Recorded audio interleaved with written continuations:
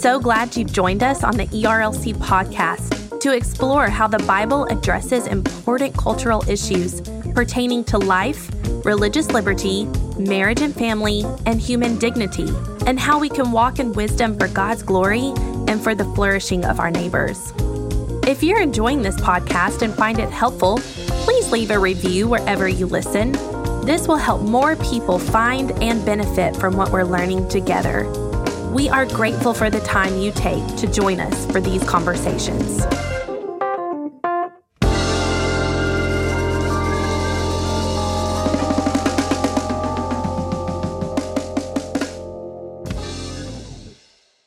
You're listening to the ERLC podcast. Well, can you hear me now, or is it still very delayed? The delay is so long, it actually doesn't make sense to do FaceTime. I mean, epic. It is so long.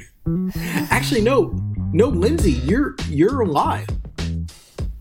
What? When your face moves, it matches up with FaceTime. It's Josh that is, his FaceTime Superior is the slow. internet over here. Huh, fascinating. Hello, and welcome back to this week's episode of the ERLC podcast, where each week we're talking about our work here at the ERLC and focusing on what Christians need to know about the things going on in the world. I'm Josh Wester, and with me on the podcast today are my co-hosts, Lindsay Nicolay. Heidi ho, neighbors. And Brent Leatherwood. Man, it is so good to be back with y'all. Guys, it is I'm good pumped. to be back. I've been on vacation. Yeah, man. I've been on vacation for the last several days at the Outer Banks of North Carolina. It's been really fantastic and excited to get in today's show. We're going to be talking to our colleague, Palmer Williams, later on as our special guest. But Lindsay, go ahead and tell us what the ERLC has been talking about this week. Before we get to our content on ERLC.com, I just want to take a minute and let listeners know about our two newsletters that we have, Highlights and the Weekly. You can go to our website at ERLC.com and scroll down to the Stay Connected bar. There you can choose Highlights or the Weekly or both, enter your name and your email, and hit the subscribe button. Okay, so right off the bat, we actually have a really exciting piece by Palmer Williams where she explains a comprehensive pro-life bill, just one-of-a-kind pro-life bill. It's really an historic bill that he signed this past week. Now, it's important to mention, and I'm sure Josh or Brent will address this in just a minute, that it's not without opposition. So there's a temporary restraining order that has been issued that's halted the implementation of it. But Palmer, in her article, she talks about what makes this bill unique, and she goes through several of the notable elements and the requirements that abortion doctors have to meet as far as performing an ultrasound. She also goes through and talks about the abortion restrictions at each stage, which really are incredible. And Palmer quoted Governor Lee, and he said when he signed this bill, life is precious and everything that is precious is worth protecting. And so we are just thankful that this governor is taking a stand for life in all ages and stages. And we're thankful that Palmer covered this important piece. I'm so thankful for this piece, and I am personally just so excited that this is now the law of the land in Tennessee. So, for folks who have been listening for a while, you may remember that I've talked at various points about my previous roles over in the political world with the Tennessee legislature and running the Tennessee Republican Party. And I had a front row seat towards many of the efforts that led to the ability for this law to be written in the legislature and now passed into law and signed by the governor. In many ways, this represents the culmination of years of effort by dedicated pro-life activists, by Christians who were advocating for the dignity of the preborn. This, without a doubt, I mean, when you survey the land across the country, this represents the most all-encompassing pro-life legislation in the country now. And for so long, Tennessee was seen as kind of this abortion destination in the South. And this law is going to change that. Countless lives are very likely to be saved because this is now the law in Tennessee. And so I'm really thankful that Palmer got us up to speed on this. I'm so thankful for all the years of effort that went into this. And I'm really grateful that Governor Bill Lee has signed this into law. And yes, as you mentioned, Lindsay, about 20 minutes after he signed it, the ACLU filed an injunction to prevent it from taking effect. And so it will be in court relatively soon and adjudicated. And hopefully this will be done away with so it can actually take effect. Yeah, we can certainly be praying that way. And Brent, you did make a good point. And to use a scripture analogy, over the years, there have been many who have been planting seed and watering it. And so this is a collective effort of many, many people. So we're very thankful. So next up, we have a piece. Wait. Lindsay? Yes? So I would be remiss if I didn't just take a moment and ask you. So in your monologue there to begin this, you said an historic achievement, I believe. Yeah, For I think that's it's always proper. been a historic achievement. Because it is an H, and you actually pronounce the H. You don't pronounce it I with an I. So I'm curious. Give me your AP style book background on that for our listeners, because I need to know as well. Well, it's definitely A. If you were British, you could say an, because they don't say the H, they say historic. And so the an comes before the vowel. But because H is not a vowel, that's why we say historic and ahistoric. Yeah, I know, but it had been an before. It was an before. But it has been an. Well, here you go. Josh, that's a really helpful explanation from that kind of British background. So, Lindsay's, married last name is Nicolay, so that's French, and her maiden name is Swartz, so that's not British either. So I actually have no idea where you got that, Lindsay. Listen, in 1869, ahistoric and anhistoric were neck and neck as far as usage, according to the interwebs, and so that's what I'm going with. It makes me sound more sophisticated.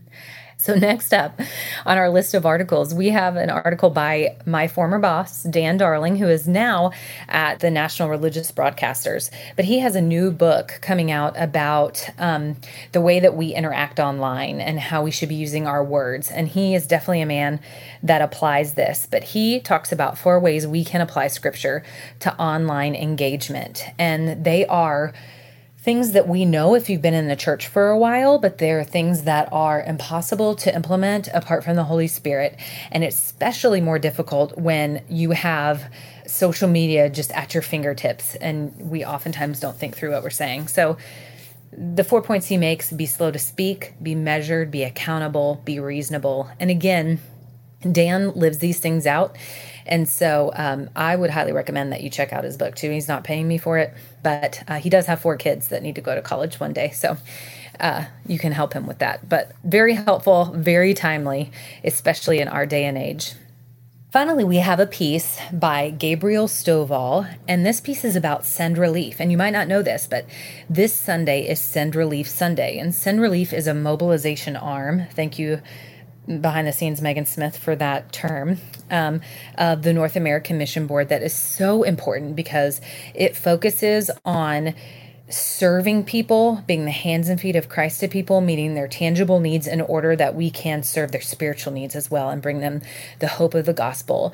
So Gabriel brings us a piece titled "How You Can Serve Your Community During a Pandemic."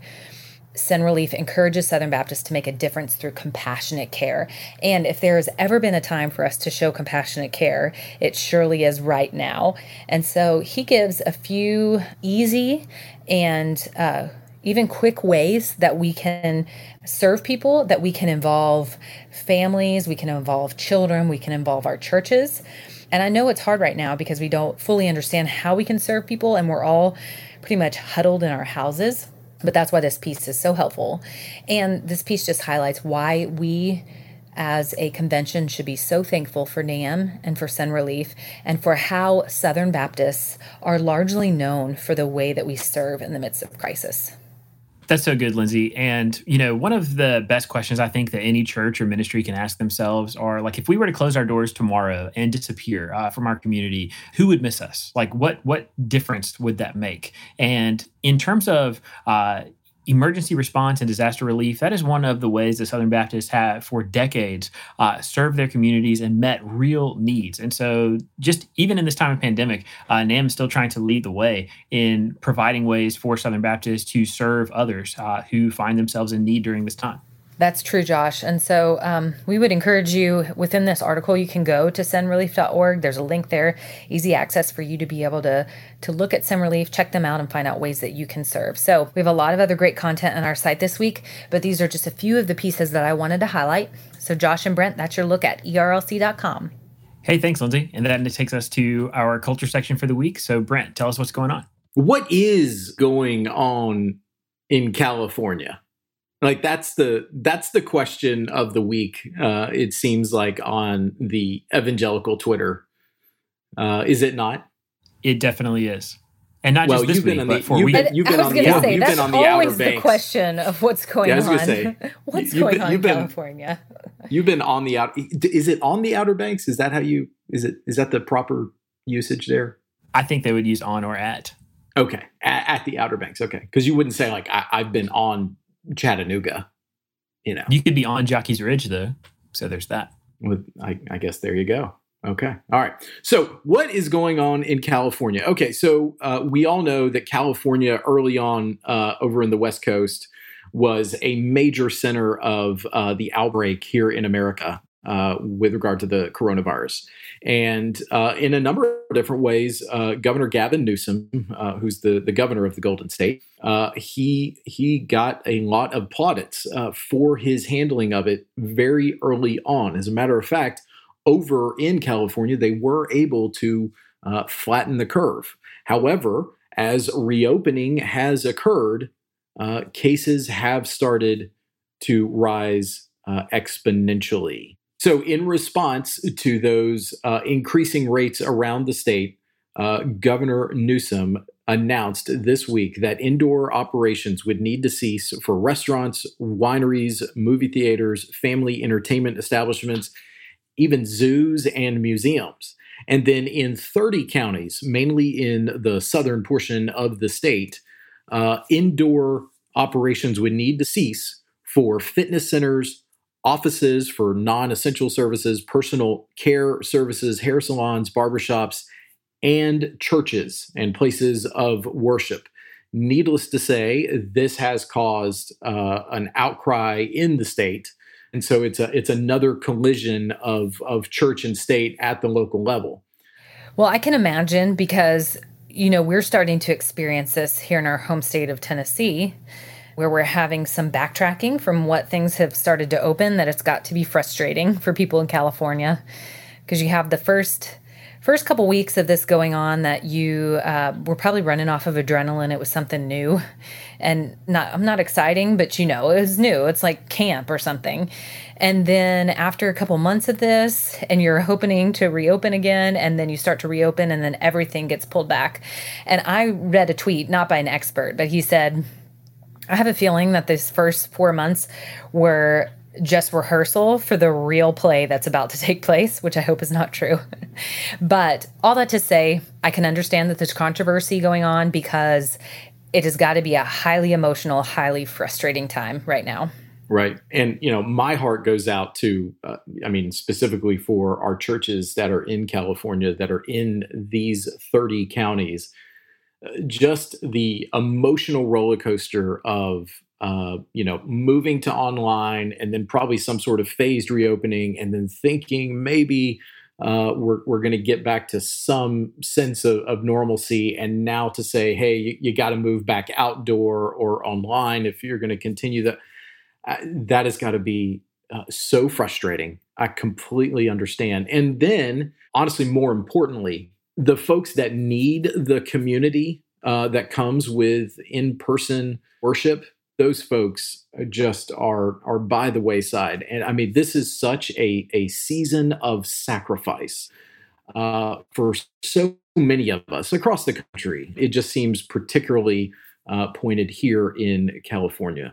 And Brent, one of the things you mentioned, sacrifice, and it is true. We're having to sacrifice what we've known being Christians in America, but this time Also, just my mind keeps going again and again to the persecuted church and how in other countries, like they would just long to be able to meet together, or even to have the luxury to meet outside in an open field together without fear of retribution. And so I just think this is not fun, and this is not pleasant, and this doesn't belittle any of the suffering that's happening. But goodness, we're just kind of where we're used to being consumers in America in the church. We're just beginning to understand maybe what sacrifice means and what following Christ means when conditions are not ideal.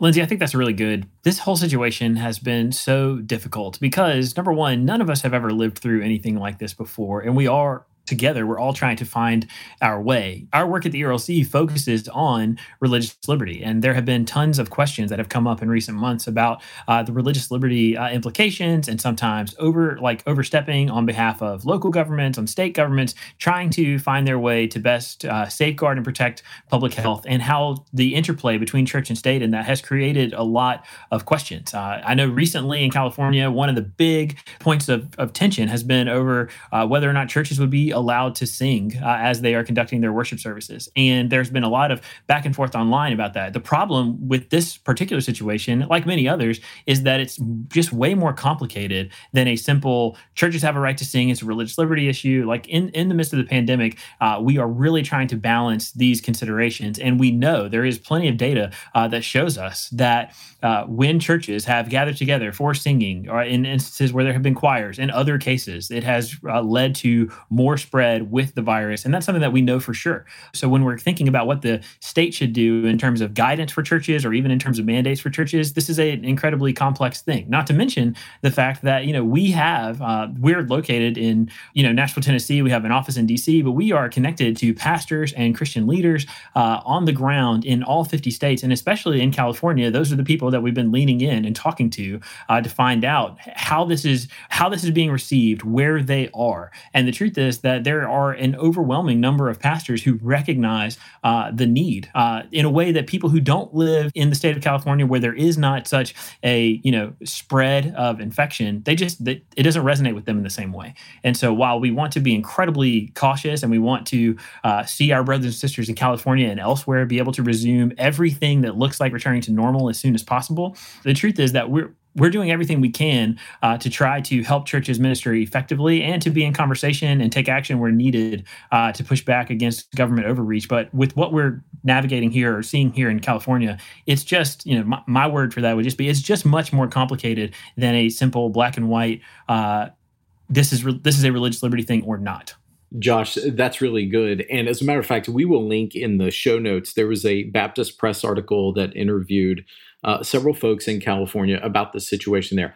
One of the individuals that they talked with was Roland Slade. He is the new executive committee trustee chairman. So he is one of the leading figures in the Southern Baptist Convention. And there was a line in his quote to Baptist Press that really struck me.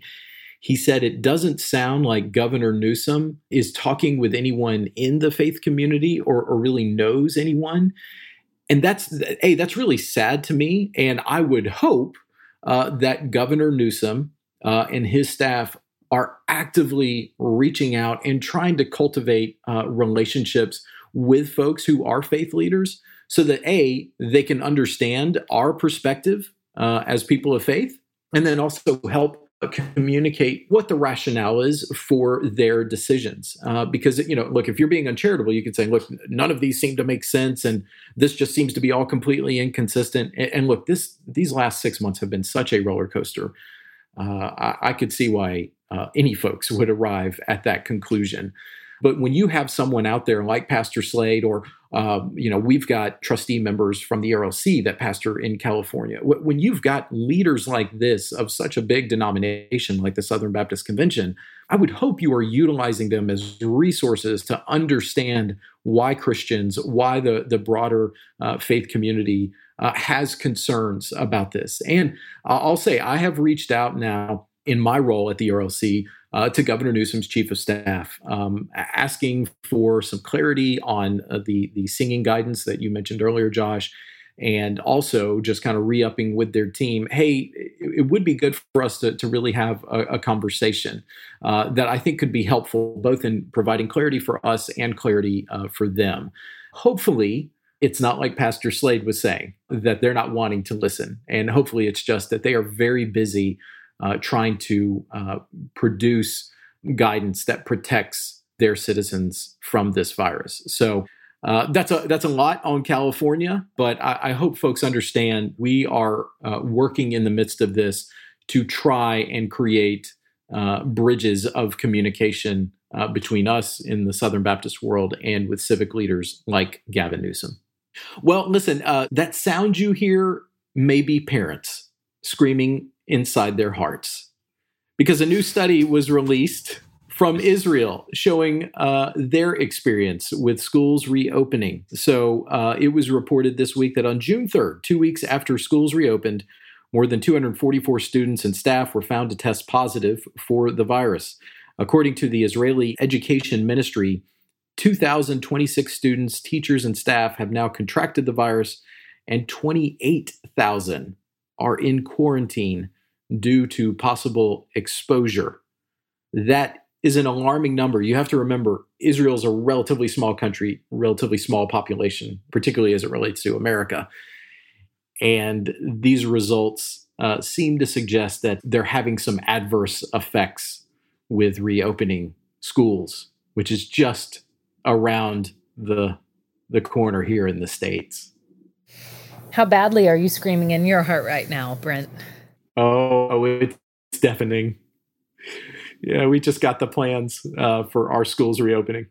I think I noticed your hair like turning gray in real time here on FaceTime while we're recording, just by talking about it. It's turning gray, and probably by the time that school is supposed to begin in about 4 weeks, it will have completely fallen out. That would be a tragedy. This is going to be this is going to be a giant social experiment here in America. And I'm sure we're all looking forward to this. But as you said earlier, Lindsay, this is when the real play begins. Everything else has just been dress rehearsal. All right. So while we're on the coronavirus front, I thought this CNBC report was pretty interesting. Facebook has announced it will launch a new section of its social network dedicated solely to dispelling inaccurate myths about coronavirus.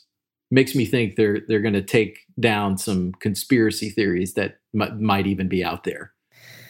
What does that mean? Like, do they have a special team that has special insight into all the accurate articles about the coronavirus, since it's such a moving target? Well, I would imagine that it's going to involve a bank of fact checkers who are out there trying to put out the latest that we know about coronavirus. And we should point out what we know about coronavirus has changed, in some cases done a 180 from what we knew previously about the virus. But I think in the main, this could be a productive exercise because Facebook has almost 3 billion users and has taken steps to stop the spread of misinformation about the virus. So hopefully this will be something that folks find helpful. All right, so domestically, let's look at the world of politics. So we were all excited a while ago, last week, when Kanye West announced he was running for president of the United States. And that's now over. Kanye West is pulling out of the race for the White House. Which absolutely dashed the hopes of our former colleague and friend, Andrew T. Walker, who is a Kanye enthusiast. I mean, he's no Elon Musk, but in the hierarchy of Kanye fandom, I think that, Andrew is up there. And so I know he is deeply, deeply saddened to see Kanye exit so quickly the race. That's right. And I know that Dr. Walker was angling for that plum job of, was it Minister of Culture in the Yee administration? I think that's right. That's right. But if you're in Oklahoma, if you're a listener in Oklahoma to this podcast, the flagship podcast of the ERLC, if you're in Oklahoma, apparently you will have the opportunity to cast your vote for Kanye West for president. This is according to the latest reporting from one Jonah Goldberg on Twitter, which is always known for its accurate information, but Jonah, I do consider pretty accurate. And needless to say, if you're in the Sooner state, get your Kanye bumper stickers ready.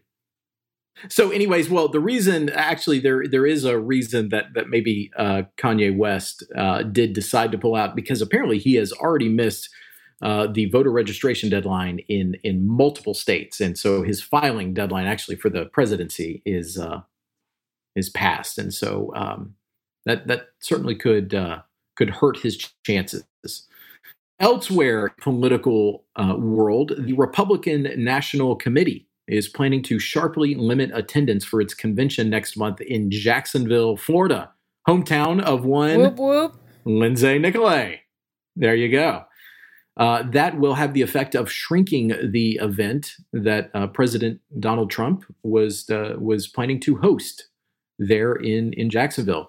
Party Chairwoman Ronna McDaniel, who is overseeing planning for the convention, has written a letter to RNC members saying that attendance for the first 3 nights of the 4-night event will be limited to delegates only. And as a reminder, conventions are typically attended by not just delegates, but party staffers, activists for the party, and it usually hosts several thousands of people. And that doesn't look like that's going to be the case.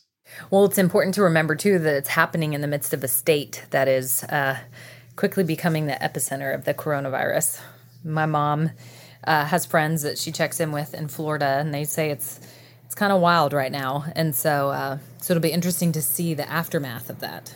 That's right. And you're right. This week, South Florida was categorized as the epicenter of the outbreak here in the United States. And so ultimately, we want to praise them because this seems like a wise move given that context of the virus.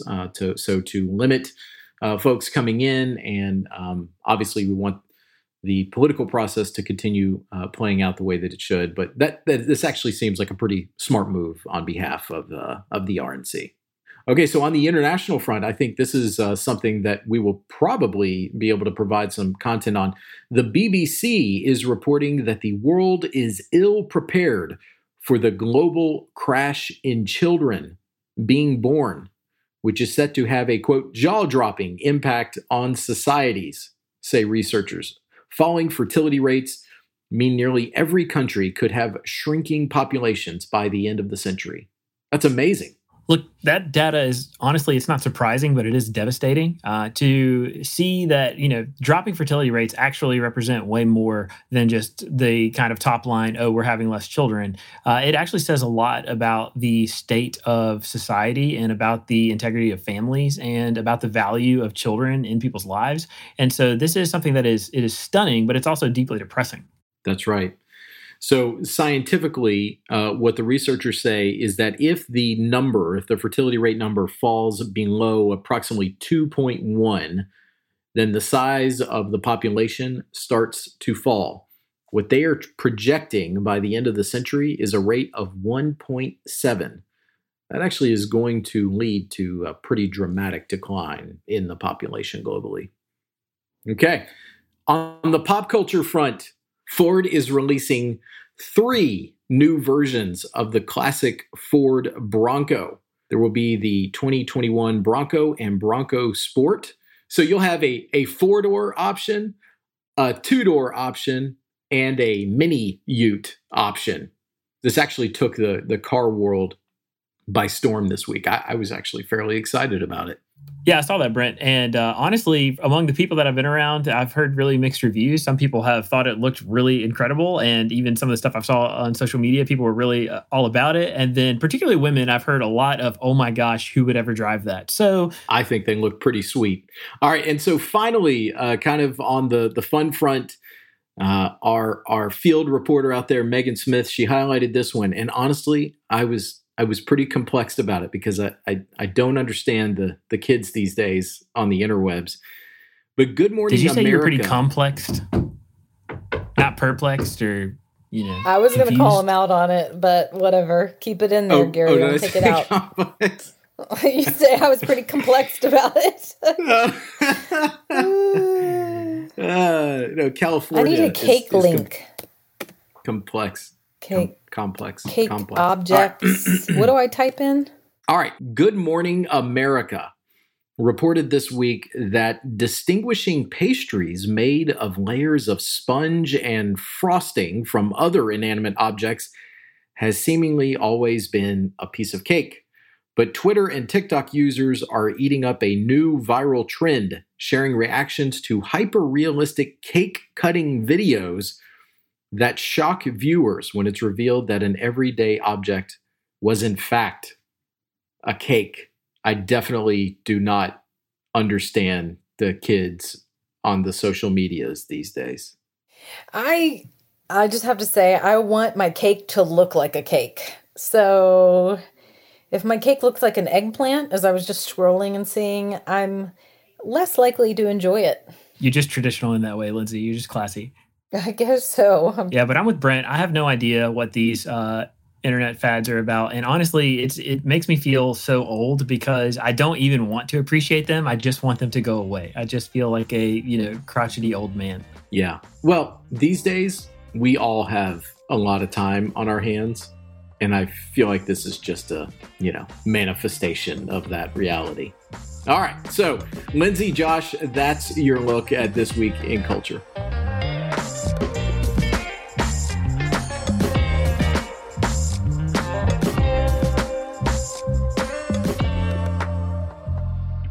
Now we're about to talk to our friend and colleague, Palmer Williams. Palmer is an attorney and an adoption advocate, and she is instrumental to our efforts here at the ERLC, and we're excited to talk to her today. So Palmer, we just want to say thanks so much for joining us. We're excited to talk to you today. And as we get started, would you tell us how you're serving in ministry right now? And also, what is one thing that God is teaching you in this season of life and ministry? Sure. So I'm thankful I get to work with the ERLC, and that is a really fun part of my ministry. I do legal and policy analysis for any issues that involve those two things at the ERLC. So whether it's pro-life or are tackling sexual abuse within the SBC or any of our big Supreme Court cases that are coming down from Capitol Hill. So I love getting to do that and walk alongside the ERLC in that ministry. But then on a personal level, I am teaching a Bible study at my church in Nashville, and Lindsay is actually in it. So she can tell you how it is. But so good. Good. Well, it's been so fun to get to just sit and open the word with ladies at our church. We've been going, this past year we went through Joshua and Judges. So we started on one of the darkest books, Judges, in January, because the Lord has a funny sense of humor, and also knew that's what we needed, was just to see a dark period in the Bible and be able to glean what does it look like to be in a hard season for the world. So it's been such an honor to get to do that and walk alongside my sisters at our church. I'm sure that, like many of y'all, schedules pre-COVID were just insane and not sustainable and not healthy. And the Lord just kind of grinded us all to a halt. And that has been such a blessing for our family to have our schedules cleared and to be able to just spend time together and to realize how important being faithful in the monotonous every day. I have 3 little boys who are 5, 3, and 1. And so we do a lot of the same things over and over again. And the Lord is teaching me that being faithful in those little moments and in the days that look the same is so important. And it's where He really shapes our character. And so I'm thankful for that. It's not always easy, but it is a lot of fun. Such a good lesson, Palmer. And that's one of my favorite parts of this interview time, when we ask people what God is teaching them. It's just good to hear and good to be reminded of. So this podcast focuses on culture and what's happening around us. And we had a big cultural moment in Tennessee this week. And we actually discussed earlier on the podcast the article that you wrote about, or the article you wrote about this amazing pro-life bill that was signed by Tennessee's governor. So can you tell us what excites you about this bill, and maybe give us some insight into what the temporary restraining order might mean for the future of the bill? Yeah, absolutely. So It is a really neat bill. It's innovative. It's comprehensive. I haven't seen a bill in any other state like it. We definitely, I'm in Tennessee, so I get to say we, because I'm really proud of our governor and our legislature for passing this. We did model it after a law in Missouri, which created and pioneered this, what they call the ladder provision. And I think it's a really neat, I know it sounds super nerdy and can get kind of in the weeds of the law, but basically it means that if the court strikes down part of the law of being too expansive based on the gestational age of the baby, anytime they peel back the law can still stand because it has what's called a severability clause. It means that part of the law can be taken away, it can be severed, but the law itself can still stand. So I think that is a really neat and important part of the law. I also love that it bans abortion because of the sex or race or disability of the preborn child. And this is huge language to protect the dignity and to protect against discrimination based on sex, race, or disability, which we know is so important. And especially in seeing so many children with Down syndrome being aborted, this law would not allow you to be able to do that again. And I think that is really, really important. When it comes to the temporary restraining order, so in early June, when the Senate passed the bill, Planned Parenthood and the ACLU and a couple other abortion rights groups filed a suit against the bill in federal court here in Nashville. And so as soon as the governor signed the bill, a judge was asked to issue a restraining order, a temporary restraining order, to delay the implementation of the ban. And he did that. And there'll be another... the restraining order goes through July 27th. There'll be another hearing on July 24th to see whether there can be what's called a preliminary injunction, which would basically just stop the rollout of the bill and extend that restraining order until the courts can rule on whether the law is constitutional or not. This was very expected. We've seen this sort of pattern throughout the country. And so we're hopeful that the courts will rule in our favor and say that this law is actually protecting life. But we'll see. We will just continue to pray that this really neat bill can go into effect in Tennessee. That's right. We definitely will be praying for wisdom for this to come to a very quick resolution, and for just some sanity, honestly, to be reintroduced into this conversation, because our society has got to stop not recognizing the dignity of our preborn children. And so I am so thankful for your efforts, for the efforts of some really good friends in the administration, and of course of Governor Lee, for stewarding this forward and getting this signed into law. And so I hope you hear my just level of appreciation for you, Palmer, on this. Okay, so speaking of, you are a tireless advocate for life, all ages and stages. How did you develop this passion, Palmer, for advocating for the dignity of all people?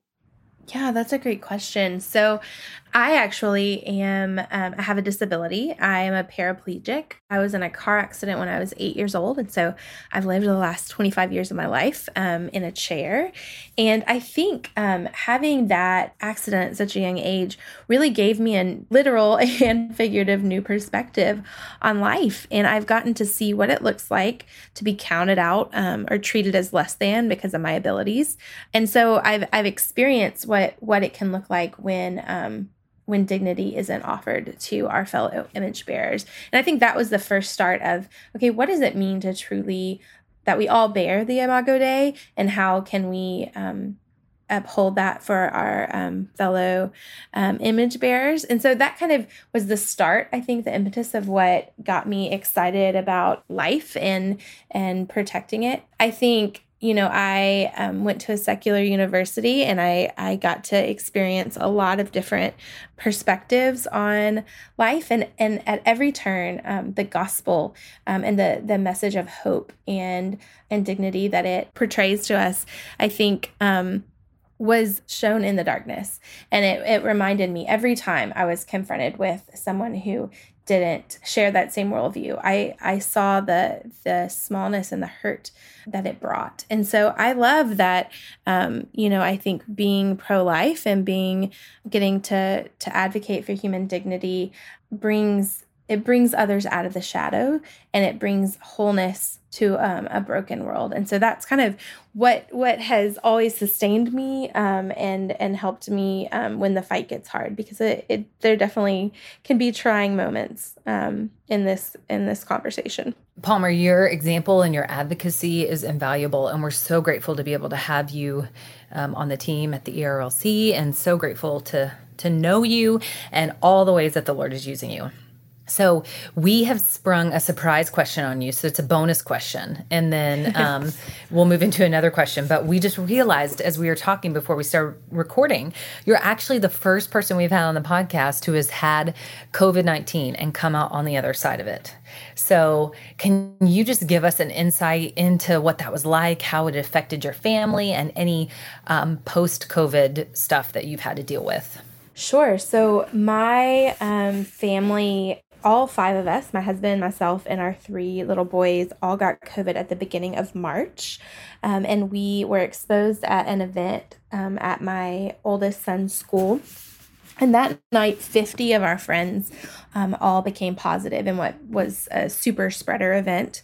So we didn't realize that we were sick for about a week after we were exposed, and it was super early in the pandemic as far as the states go. So there wasn't a lot of information out there. Testing had not been ramped up. So there was a significant week of time when we were acting normal, going to work, going about our business, and then we started to get symptoms, and that prompted us to finally get tested. And some of the symptoms that we had, my husband lost his taste and smell, this was before that was really known to be a symptom. And then he had a pretty dry cough that got progressively worse. I had, on the other hand, a completely different set of symptoms. Mine were much more cardiovascular, of feeling like I couldn't breathe, rapid heart rate, blood pressure that was really, really off. And then my children had fevers and sore throats. And my husband and I never had fevers. So it was amazing to see the way that the virus manifests so differently in each of us. But we are so thankful and just praise God that we came through it. And it was a tough couple of weeks having mom and dad sick and the babies sick. But thankfully, we, have healed. My husband still has some cough and potentially some lung scarring.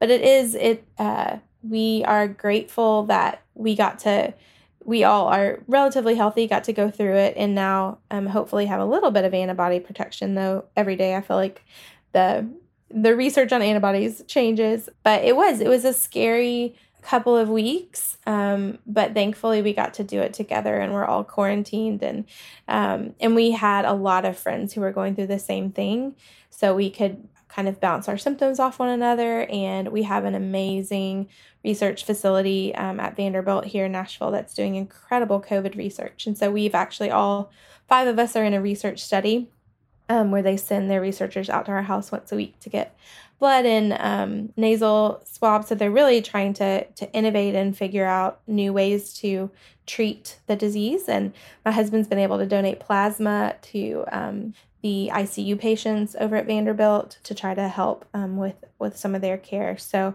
it was definitely a hard couple of weeks or month, but we're thankful to be on the other side of it.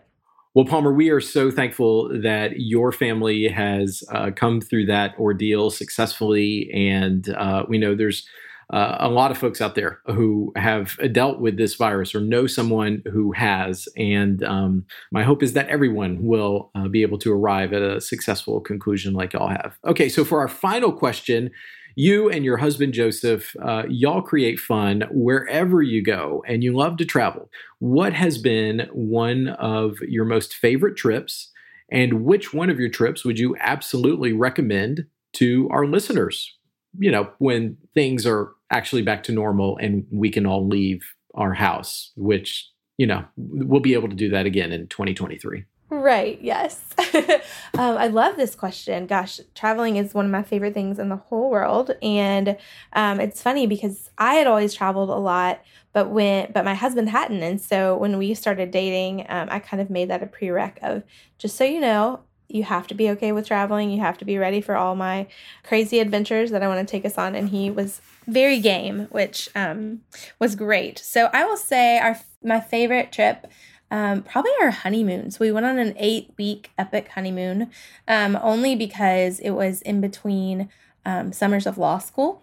And so we knew that we probably weren't going to have that sort of time on our hands to get to just go and explore the world together. And so we did, and we went to Europe. But my favorite part is that I found $200 round trip tickets from Paris to Johannesburg. And I had lived in Africa for a couple of years before we dated. And so I really wanted to show Joseph kind of where I had lived and my heartbeat and the kiddos that I had gotten to serve there. And so we got to do it because we found these cheap tickets. So we spent about 5 weeks in Africa at the orphanage where I had lived, and he got to meet all of my sweet friends and kiddos there. And then we went on safari for a week, and it was magical and was just such a neat way to get to start off a marriage. So yeah, it was a very epic trip. During quarantine, we've actually, because we are 5 million% extroverts and needed to get out of the house, but to do so in a safe manner, we've actually been exploring a lot of the Tennessee state parks. And plug for Tennessee, apparently we have like the #1 ranked state park system in the country. We've been doing a lot of little day trips to hike around or overnight camping trips. So if you're looking for something fun to do in the midst of quarantine, you need to get outside. That has been a really great way for our boys to just get that energy out so that they don't tear my house down.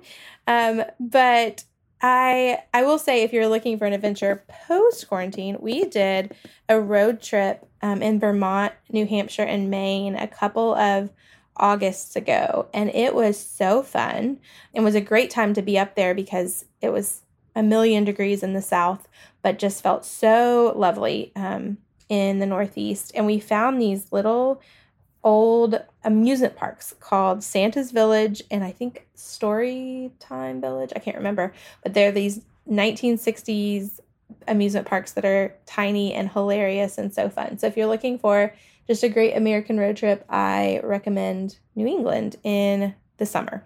That's right. Well, Tennessee state parks, you're absolutely right. They can't be beat. And you mentioned a safari. I am sure that our listeners would agree that our ERLC podcast can sometimes turn into a safari-like experience. I love it. I am a big fan of your all's podcast and listen every week. So I agree. There is a safari element to it every week. Well, Palmer, as always, it's fun to talk to you. We are really glad to have you with us on the podcast today. But thanks so much for taking the time to spend a few minutes with us. Thanks for having me, guys.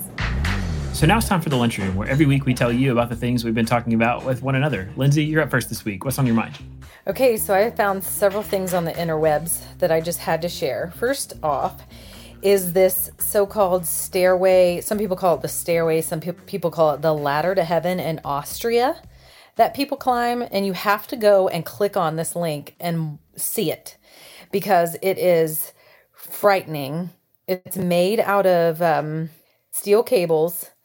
And it is 43 meters long, which because I live in America and was born here, I don't know how to do the conversions. So I don't know how many feet that is. And it's stretched, as they say, stretched over an abyss some 700 meters below, which means very, very high up. So if you watch it, I would like to know if y'all would climb it. No, I would not.